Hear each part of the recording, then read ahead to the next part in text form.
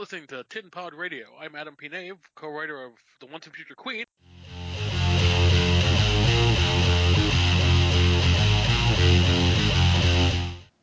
To start out things, I'm sure it's a question you've gotten 8 billion times every time you do anything. Can you tell people what is steampunk?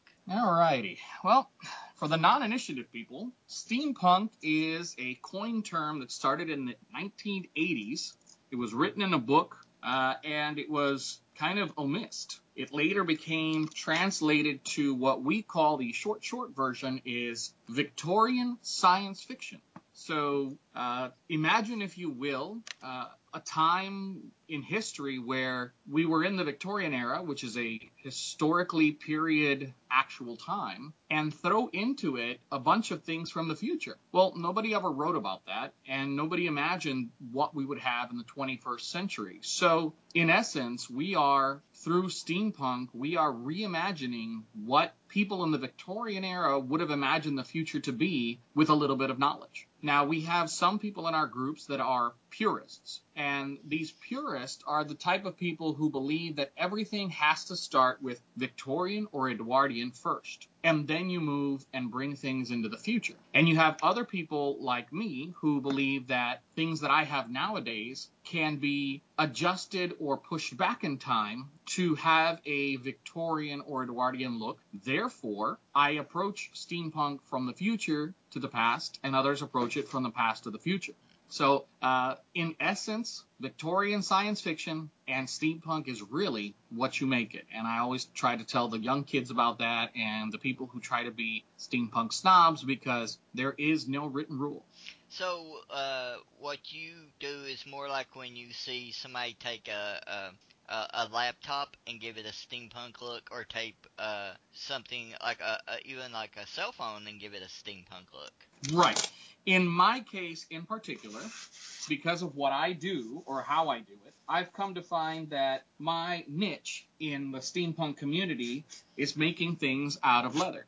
And I learned how to play with leather and use it as a great building material when I was probably about 13 years old.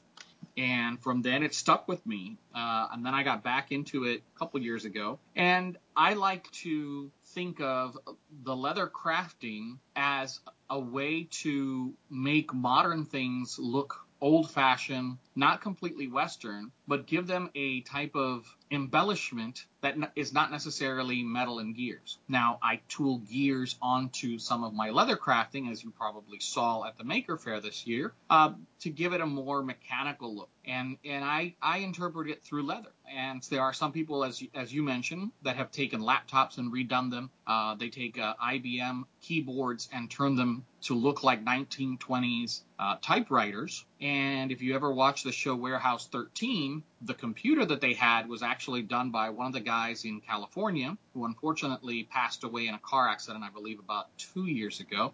And he's one of the predecessors that did the keyboard conversions. And they had a mouse, and the flat screen monitor was embellished all the way around with a gilded frame, and it looked like it was on a marble base, which was just a block of wood covered in contact paper. But all of those changes that make our modern things that are mass-produced, cold manufactured, look like old-fashioned, hand-embellished, hand-created, time-honored pieces is what makes steampunk stand out in everybody's eyes, because it's not just a thing, it's a beautiful thing. It's a very creative thing, and it's artistic, but it also has a function.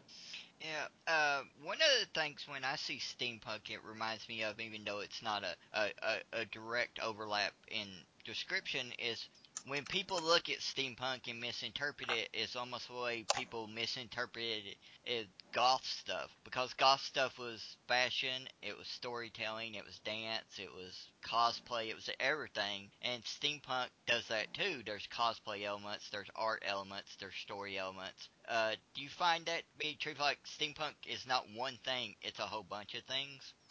That is very correct. And we come to find that in steampunk, because there is no set written rules that steampunk turns into this thing that moves around. It breaks the frontiers and the bubbles of being that one thing. You have steampunk pirates, you have steampunk goth, you have clockpunk, which is functional gears and everything winds up. You have steampunk rococo, which is very colorful, and they add other embellishments that are not period. And then you have the steampunk western. You have the diesel punk, which pushes it to the boundaries of war. And then you have the autumn punk, which is the steampunkers that would have survived after World War whatever, and there was a nuclear fallout, and a lot of these people have glowing things on them, and they're neons. Many of them mix them up with Atom punk is also kind of like a subgenre of the gothic, where they wear, all the other things that glow in the dark kind of a thing. What do you remember? What the first thing is you encountered steampunk through? Either retroly, like you didn't know at the time was steampunk, or you could see for sure it was steampunk. I would say that the point where I noticed steampunk was in some sort of image, and I can't place it right now. That's probably one question that has not been asked of me to actually nail down. So you got a good question. I do know that I saw a gentleman at MegaCon about 2000 and I want to say 6, maybe 8. He was thin. He was as tall as I was, or maybe taller. He was with a young lady who wore an adventure-type outfit. He had a coachman's hat that he had bought from Australia. He was wearing platform shoes that looked like they were straight out of a Gothic revival. He had a lantern with him that was very interesting, and a jacket that was made of leather, and I could tell he was sweating his hiney off in it, because back then MegaCon wasn't so big, and his look, his way of whatever it was very different. And I had to stop him, take a few photos, and I asked him, what's this all about? And then he said, this is steampunk. And it caught me. And it wasn't until many months later that I was like, wait a minute, what was this guy all about? And Tim Ramsey was his name, and he became the president of the Central Florida Steampunk Association, which is our Facebook page that you can go search for. Type cfsa.us into a web browser, and it'll take you to the Facebook page of the Central Florida Steampunk Association. We've got about 3,000 members, maybe more already. And because of Tim and his wife, wonderful people, very hospitable and everything, is where I found steampunk. And after that, I kept searching and looking, and I went online, and I did the Google image search, and I did a few other things, and then I found the beauty in it. I found the art. And I studied architecture. I'm a project engineer by trade. I do plans for a living. So I thought, well, if all of this stuff came from the Victorian era, which was a very robust and detailed time period, then why can't I use my architectural background, my computer knowledge, to create my own stuff? And that's where it took off. And when I was asked, Juice, what do you do? What can you do for steampunk? I looked around and I said, well, I think I can do something made out of leather. It's a material that I know. I'm not very good with metalworking. I'm horrible with electronics. And I'm not a mechanical engineer to dominate the gear portion of it. But I can make accessories, and I can make 3D objects from flat paper because I think that way. And that's where it started back in 2005. Yeah, I've been at it for about 5 years now, since 2012, sorry. And so in 2012 is where I opened up Grassroots Leather as a business after having made my first top hat, and the rest is rolling history. With the rise of steampunk, in a way, seeping its way into mainstream, like you see it in mainstream stores and stuff now, do you think that has been beneficial for steampunk works, such as yours and artists such as yourself, or has it been like a deterrent to it? Okay, not understanding the question a little bit. What do you think? Steampunk stuff appearing in like Walmart or Halloween stores is good for artists such as yourself? Well, I've had the discussion with our friends, and it doesn't hurt me. I've seen some of the stuff that the Halloween stores carry for steampunk shoulders, and I can put mine next to it, and people will very easily be able to tell the difference, between one of my shoulder pieces or arm pieces or any of my accessories to any Halloween store. They have to mass produce things on the cheap. So the materials they are using are fake leathers, foams, mass produced and match stitched with the same patterns. And it takes away from the reality of what steampunk is, because if you think about it, the steampunk stuff was handmade, customized. It was made, you went to a craftsman back then, or a shoemaker for a very good example, and he would make a mold of your feet. And he would make the shoes to fit your feet. And once those shoes were made, you felt like your shoes were part of you. Shoes nowadays are mass produced on a standard model. Not everybody's foot is the same. The shoemaker would take maybe a week to make you a great pair of shoes. Nowadays, they punch them out in a day. So seeing the mass production of Walmart and some of this other stuff, it helps get the name out there. That's for sure. You can really tell that people are starting to pick up on what steampunk is and what it should look like. And it's great that I was able to partake in an event this year with the Hope and Help company. It's a charity organization, and they did this year's headdress ball. And this year's headdress ball was all about steampunk. And I was tasked to be the embodiment of steampunk, and we were the characters for their gala. And I was challenged to get as many people as I could to get into this event, because they wanted real steampunk creators to be in this. They made a mistake, because they said, get as many people as you want, and they thought that I would get maybe a dozen. When I reminded the lady that I was the vice president / second in charge for the Central Florida Steampunk Association, or one of the people who founded the members, because we really don't have a second in charge. Everybody who's second in charge is second in charge. I had over 50 people, and they started screaming and batting down the doors and saying, stop, we can't have that many people. And I had to tell people, well, I've got to, shy a few people away. If you have kids, unfortunately, we got to remind you this is for an over 21, because this is an adult thing. So there were a few families that I had to kind of kick out of the sex selectioning. I had to do the whole, American Idol type judging, and pick people from a hat, to be honest and gracious, because everybody that I picked knew what they were doing. So Walmart, Halloween stores, geek.com, to name a few. You can go on there and get goggles, and you can buy stuff. Yeah. To me, it doesn't affect me. People will still come to get real leather crafted, very heavy duty, very customized and personal artwork things. Yeah, it takes away a bit of business, but I do this as a hobby compared to other people. I have a regular job, so I don't live by this art. I wish I could, but it doesn't hurt me. It just helps to get the word out. And people like you that are genuinely interested and pushing to see and to hear what it's all about from the real makers when they see them, that's what really helps us. One of the things, like when I first started going to Maker Faire, which was probably like 4 or 5 years ago, I think, right away there was a steampunk influence there right away, and it just clicked. Like, of course there would be steampunk at a Maker Faire. Like, you would automatically, I mean, that makes just perfect sense. Why I didn't ever thought of it. I should have thought of that going through the door, that there's going to be steampunk there.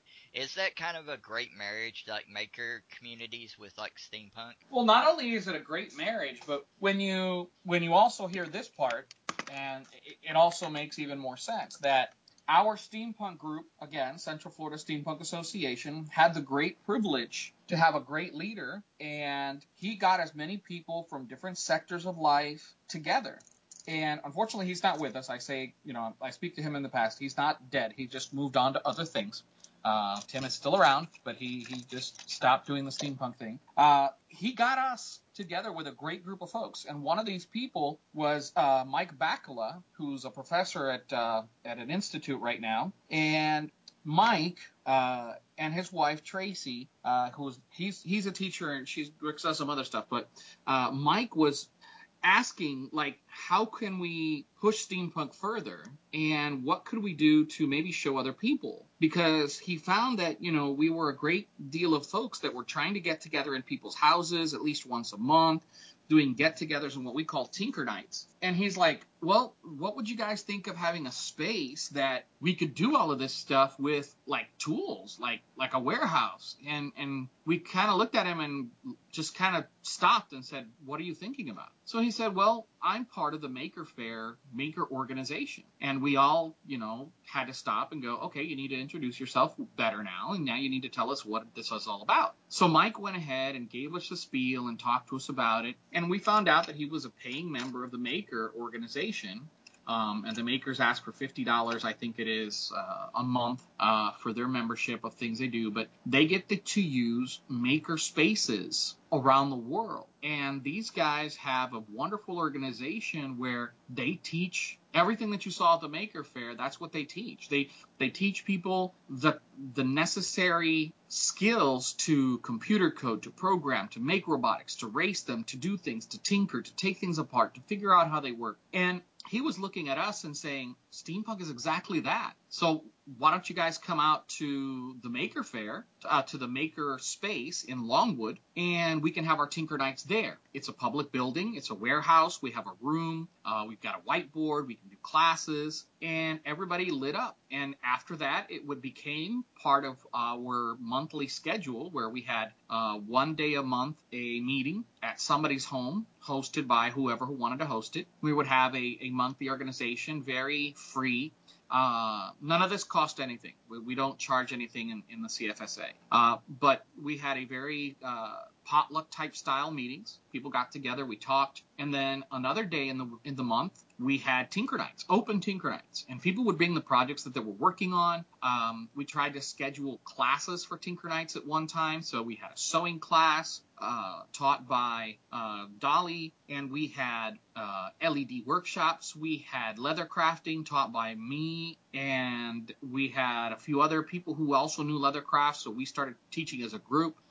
We had other folks that had Victorian and historian and literature knowledge, so they shared stories, and we talked about the good, the bad, and the ugly of the Victorian times. So we started to create this maker steampunk group, and then Mike said, hey, why don't you guys join us at the Maker Faire, which was back then the Mini Maker, and it was held at the Orlando Museum of Science, the Orlando Science Museum. And we started probably back then when you saw us, and we were on the 5th floor. We were next to the dinosaurs that year. We were in the hallway. We didn't get into the dinosaur room until the next year. So we started in the hallway by the staircase with a couple of tables, some things we had made. I had a few things.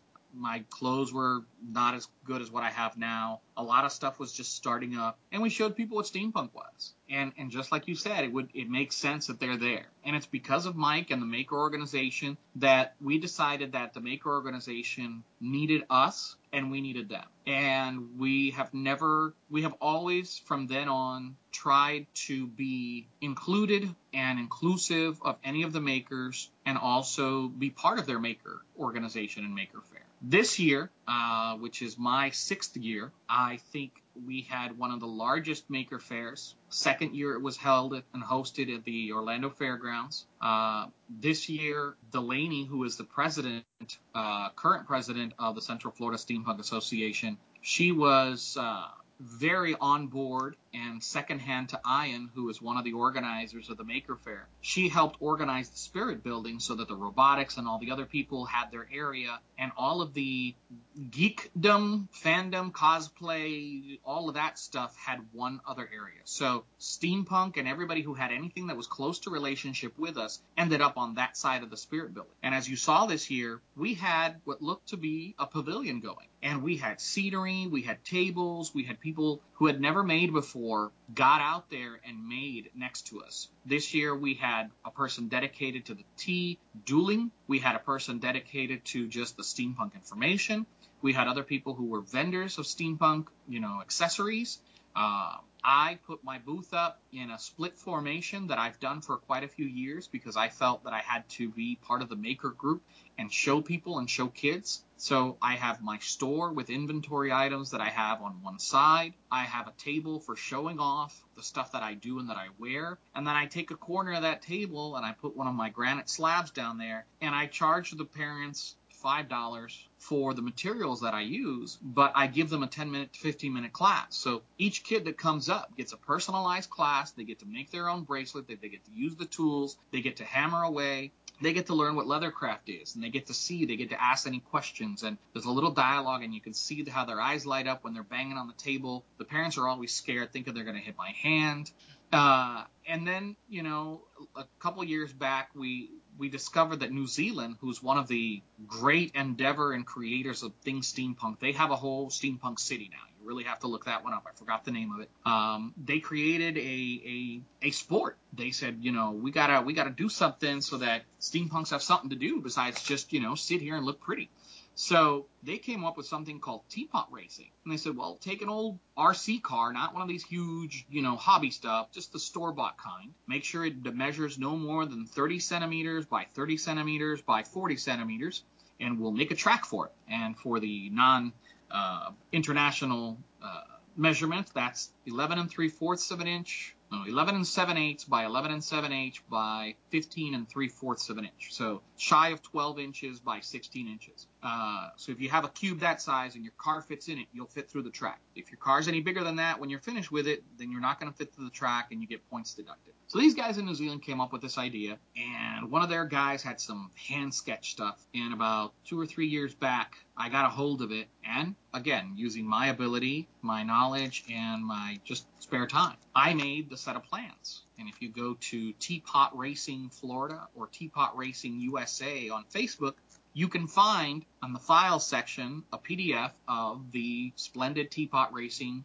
It's a PDF. It's about 12 megabytes big, so it's a hefty file. And it has everything. It has all the rules, the regulations, the sizes, the track, how to make it, how to lay it out, how to use it. I even included signs that you can cut apart and just mount on boards and you can put onto it. The guys in New Zealand have made new track parts. I've got to sit down and work those into the rest of the package. But I had to make them myself before I could, do it. So they made a new ramp set. They made a new ball pit. They made a new roundabout. So all those things I try to make ahead of time, and then I know how I can make plans based on their drawings. So I understand it.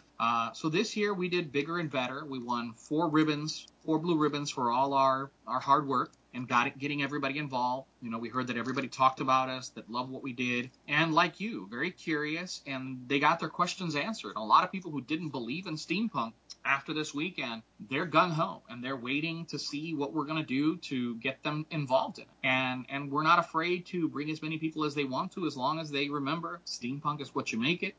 Don't look down on the newbies, because everybody starts somewhere. And don't be a complete snob that you think that steampunk is when you've just started. Or if you've been there for a long time, remember that people start somewhere. So you have to help the little kids make it out of foam and paper, and you have the adults that make it out of fabric and metals. I have a local maker space in Melbourne, which is where I live, and we belong to it. And one of the things I like doing is going there and talking to them, and actually we're going to work on projects together in the future. With steampunk and on your end, do you do very much work with other people in other lines? Like you said, you don't do as much mechanical stuff as other people or something. Have you did any projects together with other makers in steampunk stuff? Oh, of course. That's the thing about the maker part. You can't always do everything by yourself. So when I've done a lot of my projects that have to do with leather, and I need help with something that I can't figure out, whether it's getting lights on something or making something move in mechanical, or you name it. I mean, you really think about what those little things that I don't know about. I've had to go and look and talk to people and get together with other steampunk makers that have the ability. I had to learn how to sew. I had to learn how to almost repair a sewing machine. And I remember my mom is the one that she always made my costumes when I was a kid. But now I make my own, and my mom looks at me in awe because she never expected that I would go that far, and she sees I actually do a pretty decent job. So it's kind of a pat on my own back going, I can impress my mom, that's good. So yeah, we touch on each other's backs, and we try to compliment each other. Anybody who's ever needed help with anything that has to do with leather crafting, if I can't figure it out, I always send them to somebody that I know who's better than I am or who has the same ethics, because that I'm really big on. You know, if you don't have business ethics, I can't do business with people. I'm really stubborn about that. If you have two people designing the same thing, it's not going to work. You go in three different directions. So my trade, my business, my career has taught me how to be a good team player and not to step on other people's toes, but also to learn who knows what and to gather a network of people that can help me out when I can't do things. So. What would you say was your most complex and maybe most difficult work you've done? It's not even steampunk. The most difficult thing I've done so far is actually a version of Wonder Woman that I did for a young lady, and she hired me to do some costume stuff, and I spent 3 years under her thumb making things for her left and right, and a lot of those things, because she was a curvy young lady, and she also gave me some things that I had never attempted to do. It became a really, really big challenge when it came to making corsets out of leather, making armor that I had never done. So, I thought that my place in steampunk would be making leather accessories and boxes and cases and these little types of things. Maybe make a gauntlet out of a pattern that I found here and there. But this girl pushed me, and she ended up, having 3 or 4 outfits made, and making a helmet for her was the biggest and toughest thing that I had. And I told her from day one, your helmet is going to be the bane of my existence. It's going to be my nightmare, because in order to get that done, I have to do things that I haven't done before, and I'm not ready for in certain aspects, because I was doing leather crafting. I didn't want to have to do molding and all this other types of things that didn't have to do with it. But you know what? It worked. I made it. I did it. I got it done. It looks good. Maybe not great. I could probably do better, but I got through it, and I'm grateful for all the challenges. With leatherwork, a lot of people considers it, well, some people might say old-fashioned is a bad word, but a old school and old times craft. Is Mm-hmm. there a lot to be done with it that you learn from, or is it basics from the beginning and it's just a way of doing it differently? I'd like to say that leather crafting is an old trade. It is a very almost forgotten craft. And it's also something that's very sought in certain circles because of just the need to do things a certain way in order to get them right. So, yeah, I mean, anything that I do steampunk wise with leather is still rinse and repeat of leather 101. You have to go back to the basics. You have to learn how to cut leather. You have to learn how to pick your leather. You have to learn how to mold leather. You have to learn how to tool leather. You have to learn armor and a bunch of other things that you would learn from any other trade that had to do with leather crafting. The difference is that you add metal finishes. You don't use a lot of the styles of tooling that you see around the world. A lot of that Western stuff, you don't see that, and it goes from there. It's all compounded on what the basics are. That I can tell you is always there. And I think for just about everything that we do with steampunk, it still goes back to the basics. You have to learn jewelry, how to mold the metal, how to bend it, how to do regular jewelry making. I have books in my library on how to do those things in order for me to do pendants and a lot of the stuff that I attach. Instead of having to buy hardware, you make the hardware. That's the other part that also gets, because then it gets costly because you have to buy the raw materials to make some of these things, because you can't just go buy them at the store. You can't walk into Michael's and buy a bunch of exactly the way that I want 2 gears. I have to make them sometimes. Do you find that you're constantly learning new techniques of doing stuff? Yes. That is something we always find ourselves exploring, new techniques, new ideas, and also old techniques. Sometimes it's like, how do we make this jewelry stuff? because it's sometimes a lost art. So we also find ourselves figuring out how it is that they did it back then in order to do it now with modern tools and make it look like it was done back then. Because, we're still trying to make it look Victorian, or Edwardian, or very handmade, but nowadays we have a bunch of power tools that can do half the stuff that they used to do and take months. Ask any woodworker if they would rather have a power lathe to turn a table leg, or would they have a pedal version that hand cranks it and they have to sand everything by hand.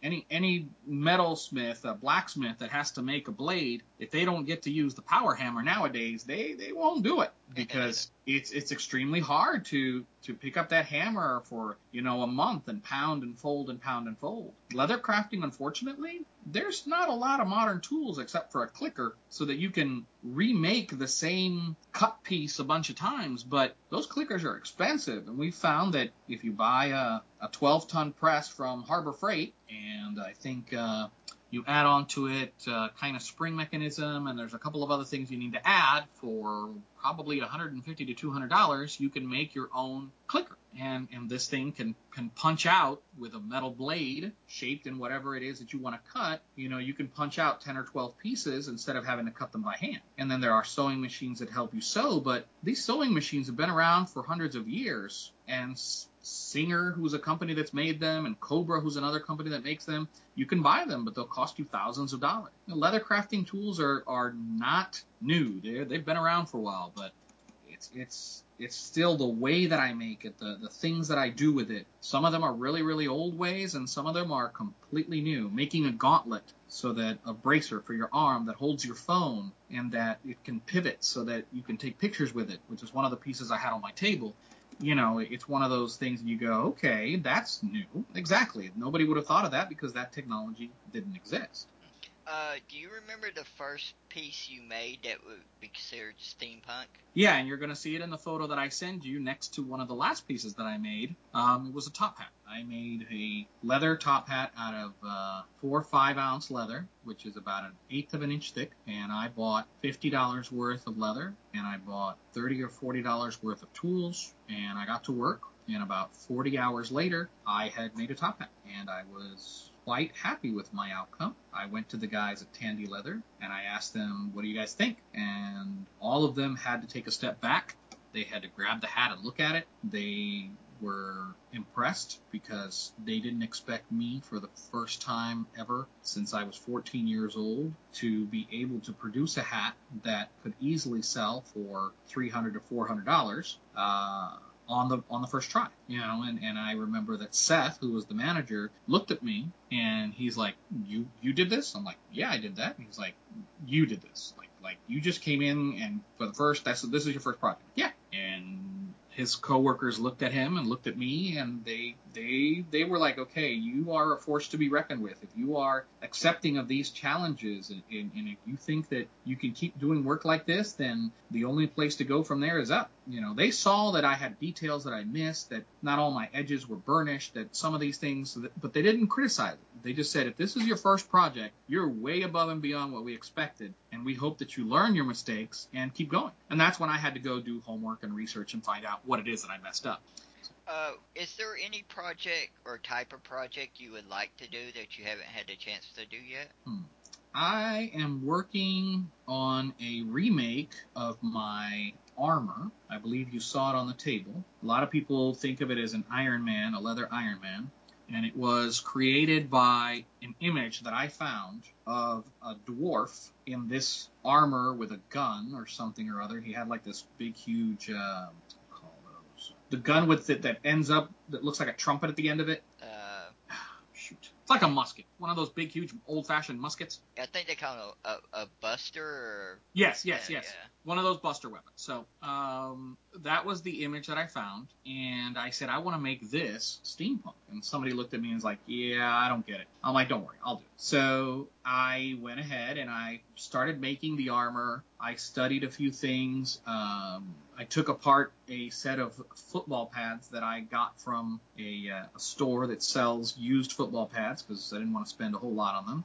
And for like $3 or $4, I think it was that it cost me, I got a kid's size football pads. Took it apart, figured out the pattern, made it out of leather, and I made the armor that you saw that was on the Maker Faire table. That project I have a version 2 of, and it does look a little more Iron Man-ish because I have the graphic here next to my workbench almost every day, and I look at it and I cry because I still haven't gotten around to making it. But it's also because it's going to be about 12 steps up from what I've done so far. In that aspect that it's going to have a lot of electronics. It's going to probably have some type of circulating ventilation system because I do suffer from claustrophobia. But it's only when I feel that there is, like if I'm in an enclosed space where there is no ventilation whatsoever, and I unfortunately think about that the closed space is getting smaller, then I start to get a little panicky.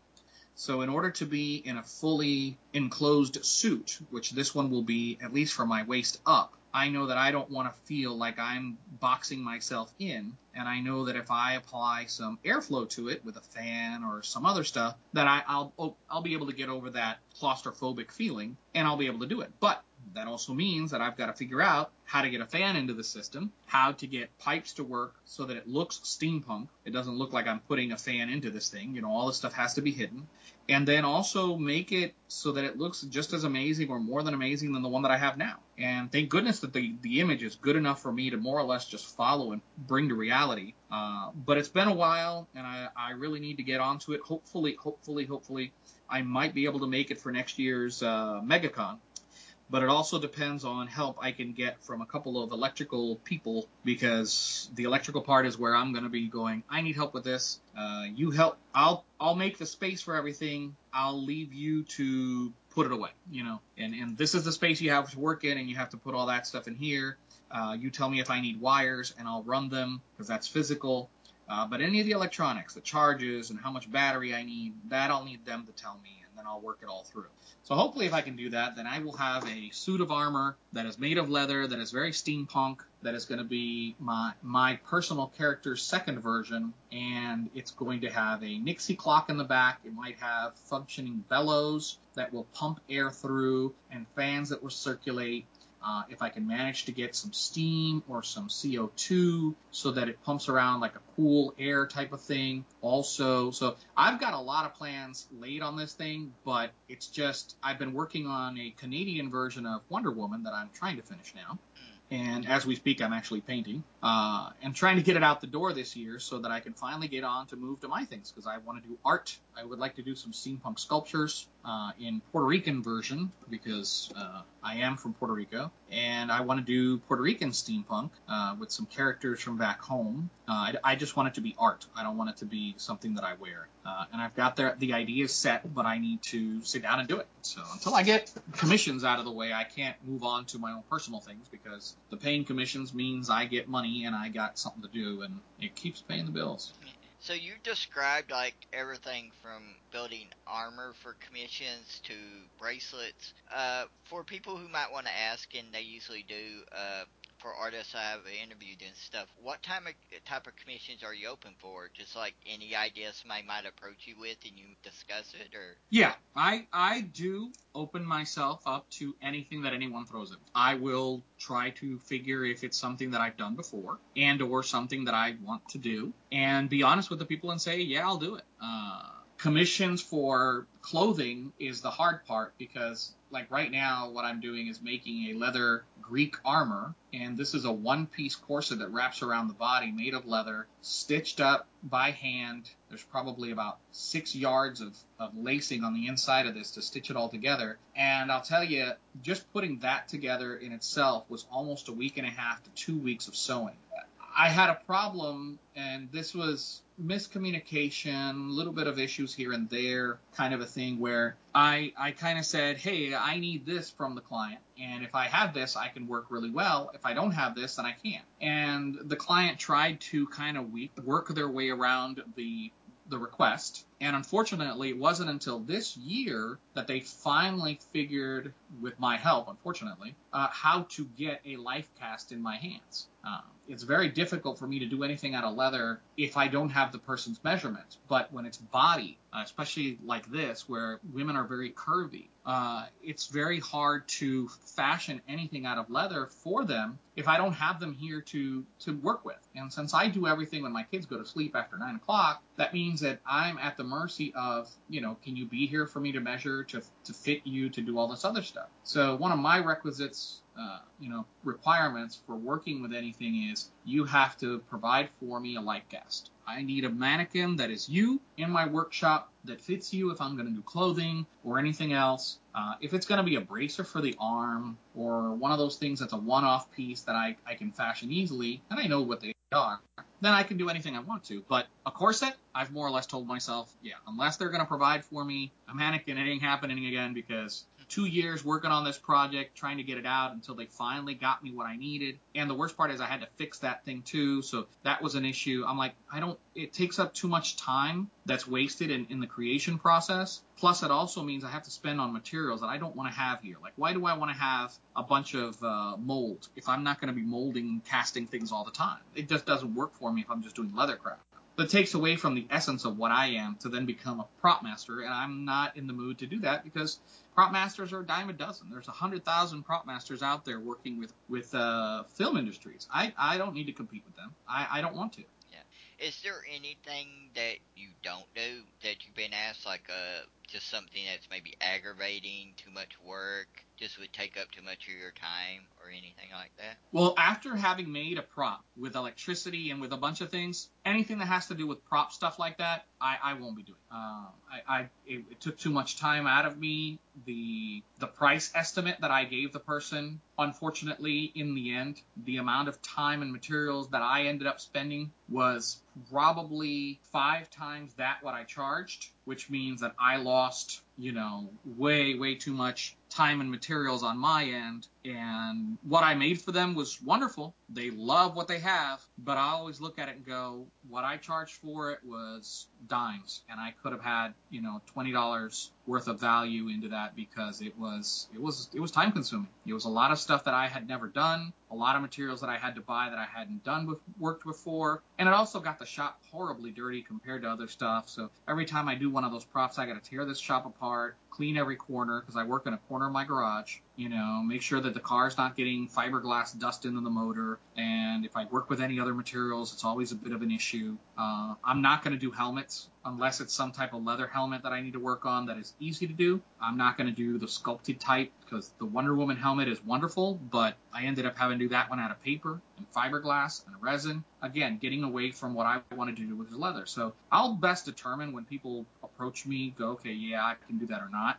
But I try to take up as many challenges as possible because even then it's like, it's fun to do. And when I talk to people, I let them know this is a hobby. I do this at my own pace. If you want to rush me, you're going to lose. If you don't rush me, you'll see the process. You'll learn with me. You'll see how this all comes down, and you're not going to be paying probably as much as somebody else who's well established, but you're still going to get what you want. I'll still make sure that it gets done. Well, one of the things I always look forward to when I go to Maker Faire is the different people who exhibit steampunk works of art there. So I'd like to thank you for joining me tonight and having an interesting discussion about steampunk. Before we go, would you like to give everybody the information and where they can find you online and such? Yes, sir.